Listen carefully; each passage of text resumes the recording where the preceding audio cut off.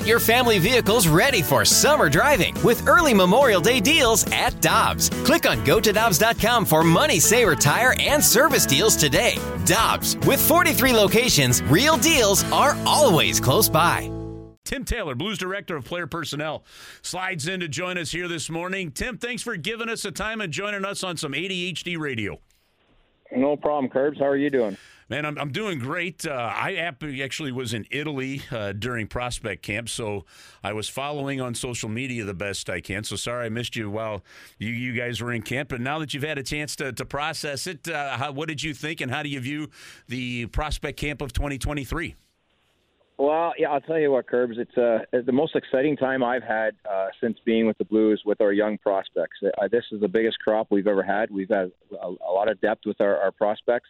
A lot of star players, a lot of players that are B prospects. When we say B prospects, top 6 forwards, top 4 Ds. So really optimistic of where this organization's going. It's just that we have a surplus of young players that are ready to make their mark as a Blues player.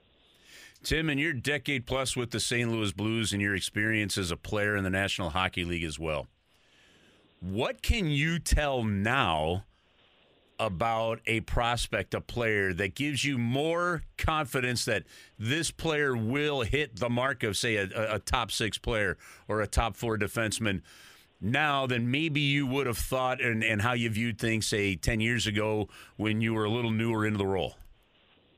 Well, I think now the way the league's going, it's a very young league, and you need your players like the Kyrous, the Thomases to take a step and be your top line forwards. And we're seeing that more so with every team now. The better teams have their young players as star players and taking more prominent roles at a younger age. I think the salary cap is the biggest issue with that. You're trying to get young guys coming in because they make the least amount of money, and you're trying to make them give them important roles right away, and really you want to grow with those guys. I look at with Kane and Taves and Chicago, that team grew with them. Obviously 3 Stanley Cups later, with Taves being the ultimate captain, that's what teams are trying to do now. And you know, I look at where we're heading in a direction with Robert and Jordan Kyrou, and you know, young players and the new players that we brought on board to the draft this year with Tony Felter and his staff did a heck of a job, and obviously Doug with the draft. And it was we're at a point now with our organization that we're all very, very excited. Obviously, it was a down year last year, but this team's ready to take another step, get back in the playoffs, and really fight for another championship. You know what? You brought something up in that answer there that it's something that I always kind of remember. And for folks, for those that don't know, and maybe don't remember Tim Taylor as much, it's funny because I say that because I got a producer here in Grant Francis wearing an Arenado 28 jersey, and I said, "What are you wearing, a Tommy Herr jersey?" And he goes, "Who's Tommy Herr?" Well, I mean, Tommy Herr stopped playing 7 years before Grant was born. So I got to remember sometimes who some of the listeners is. But, you know, Tim played 13 seasons in the National Hockey League and won 2 Stanley Cups. Was part of a cup with Detroit, was part of a cup with Tampa Bay.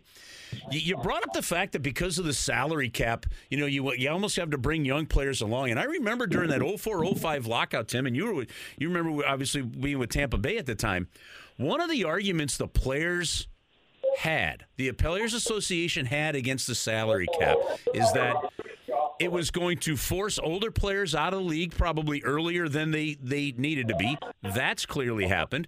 You're going to have your haves and your have-nots in terms of contracts, and then you can't afford to play other players. That's happened. And then it's brought young players and probably put them into the league maybe even a little bit earlier than they needed to be, and that's happened. So really some of the concerns of the Players Association back in 04-05, now that we've had the salary cap as long as we had, it's played out quite accurately.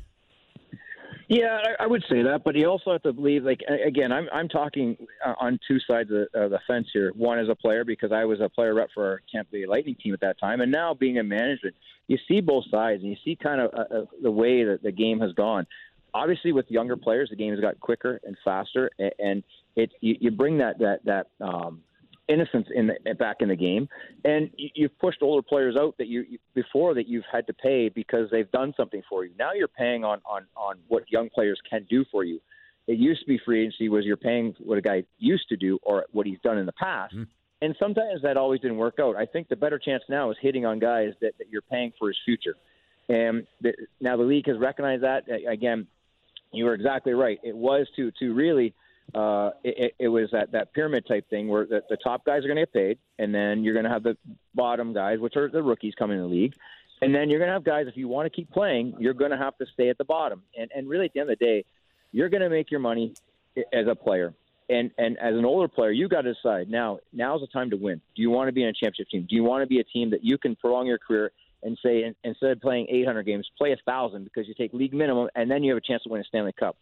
I think players realize when they get in the league as a young player, you don't realize how hard it is and how difficult it is to play in the playoffs.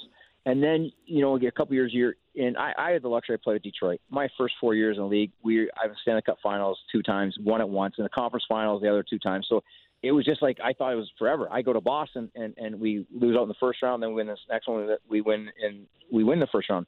Go to New York and we don't make the playoffs 2 years in a row. Go to Tampa, luckily we get to the Stanley Cup, but we had a couple years didn't make the playoffs, and 3 years we got out in the first round. So you don't realize. And Dave Andreychuk played 22 years in the National Hockey League, was a Hall of Fame player. His first time ever being in the finals was in 2003, 2004 with us in Tampa Bay. His first time ever, 22 years. Wow. So as players, you got to realize it's you want to win, and you think you're going to get there all the time, but the realistic you're not, and you got to take advantage of it. So now older players realize to stay in the league, you want to go to good teams, you want to win. And it's a very difficult league. It's a very tough league. As you know, you witnessed it firsthand in 2019 with our team going to Stanley Cup Finals here, what it takes to win and the guts and you need good bounces. You need longevity with it without injuries within the playoffs. It's just a very difficult trophy to win. And I think as you get older players realize that, and that's why, and how this pyramid's built again, we're going back to the salary cap, is that you've made your money early as a player, as an older player, and now you're just trying to win. And you realize what winning's all about. That really defines your career. Yeah, I love that part. Okay, let's go back to the prospects. Dalibor Dvorsky signs his entry-level contract. He's 18 years of age. Yeah, you can play in the National Hockey League at 18. European players could go to the American Hockey League, but it is such a difficult road when you're that young playing in the American Hockey League. If he doesn't play here and were to go back to Sweden, how do you assess what a player like that could be, and what are certain expectations from your perspective you have going into camp for him? Well, you know what we want is him to have a really productive year, take another step in his development. Obviously, get with age and maturity, getting a little bit bigger, a little bit stronger. He's got really deceptive speed, his foot speed. He takes off, and you don't think he's lightning quick, but yet he's by a D, and he can make that move. He's very deceptive. Strong lower core. He's got a great shot and really sees the game well. I think that's it. We say hockey IQ, but he's just a very smart hockey player. He reads and anticipates very well. And, this year for him is just taking that another step, taking that step to be a pro. He's going to play the Swedish Elite League this year. And we feel that league is very good for development of players. He's going to get lots of ice time, be one of the top 6 players there. So he's going to get first or second power play time. He's going to play against some really good players. It's a very difficult league to play in as an 8-year-old, but he had a good taste of it here as a 7-year-old, and they expect him, and we expect the same thing, is that he's going to take another step this year. Looking forward to watching him here in the next month as Sweden comes over and plays U.S. and Finland in the Junior World Championship evaluation camp in Plymouth, Michigan. So really looking forward to him seeing what he can do this year and taking that step at a pro level. Who else looked good for you and stood out for you at prospect camp? Well, you know what, Curbs, again, going back, we had a really good draft. All the 3 first-round picks, 3 first-round picks, all played really well, as did everyone that we drafted this year.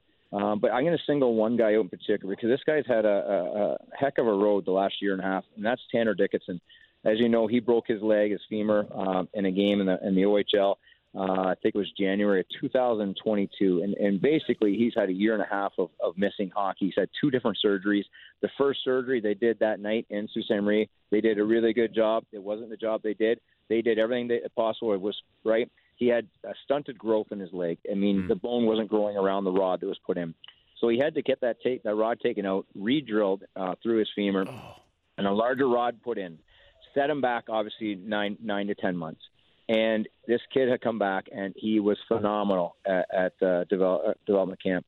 His skating was so much better. He's put on weight. He looked stronger. He just looked like a very confident kid and a very hungry kid. And I felt for him because we tried to do everything we could. I'll tell you, Chris Thorburn now works on our development staff. He did a heck of a job throughout the year, keeping in contact with him, getting him into Springfield to be with our training staff there, just to get him the monotony of going through his rehab, taking him out of that environment and just trying to help keep his spirits up. And he sent him videos of him, scoring goals with Sault Ste. Marie to our Stanley Cup run, and kind of, here's where you are, here's where we think you can get to. So Thor did a really good job of keeping this kid's spirits up. But I was really, really happy for Tanner. He's come a long way, and he sees the light at the tunnel, and now it's time for him to turn pro this year. So we're really excited with him. And I really want to just point him out just because of what he's gone through. Yeah. And again, I'm not discrediting anyone else because we had such a good development camp, and we had a lot of really good players. I was really excited about everyone. Really, at the end of the day, no one disappoints you at these camps. You're not there to make the team. What we are there for, especially newly drafted kids, is just to get a baseline of where they're at. Show them the city. Get them used to our staff. Get them their workout programs. And then feed them the expectations when they do come back the next time. Here's your level we want you at. So it's really introductory to our organization, introductory to pro hockey, and to see where they're at and get some feedback. But we were really pleasantly surprised with I would say, a lot of the guys, and it was a great group. We're wrapping up with Tim Taylor here, Blues Director of Player Personnel, here on the Balloon Party this morning on a Friday morning. And, Tim, I want to go back real quick to Dvorsky on something. The Swedish league is an interesting one for me when you look at things, because like you go back and you look at the numbers, for example, of Henrik and Daniel Sedin, two Hall of Famers. Guys had amazing careers, and in the Swedish league, kind of they're point of game guys. Or you look at Swedish players or players that have played in that league that come over, and offensive numbers don't jump out at you like they do with Bolduc, for example, with Zach Bolduc, and in 100 points in a 68 game season kind of thing. What is it about that league over in Sweden that either the offense is not quite like what it is, but also from an evaluation standpoint still tells you that this guy could be a really good offensive player when the numbers don't pop maybe like they do in other young leagues? Well, again, you're talking, when you say young leagues, that CHL is a very young league, right? You're talking about 16-year-old to 20-year-olds. When you're talking about the Swedish Elite League, you're talking about men that are playing pro hockey. That's their career, right? And it's a very well-coached league. Defense is critical. I don't think a lot of people realize that. Talking about European hockey, you think of the Russian Five that I had the luxury of playing with in Detroit, but you think about all those past teams and how offensively and creative they were. But at the end of the day, they never give up the puck, and it's a very well-coached system over there. It's a bigger ice service, so it's very tight checking, and you're taught to be a pro. Coaches lose their jobs for losing there, and so they and again, they lose their jobs everywhere, but it's pro hockey compared to amateur hockey that's in the CHL.